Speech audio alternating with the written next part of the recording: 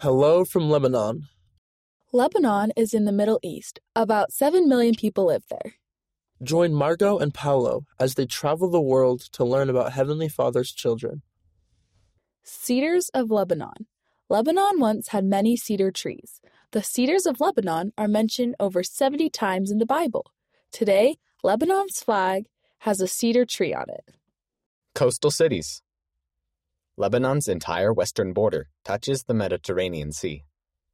These girls are on a beach in the capital city, Beirut. Official language. This is the Doctrine and Covenants in Arabic, Lebanon's official language. 2 religions. Islam and Christianity are the major religions of Lebanon. This Muslim mosque stands next to a Christian church. Tabbouleh. This salad is made with parsley, tomatoes, mint, onion, and bulgur, a type of grain. Read by Miles McClellan and Chloe and Enzo Patello.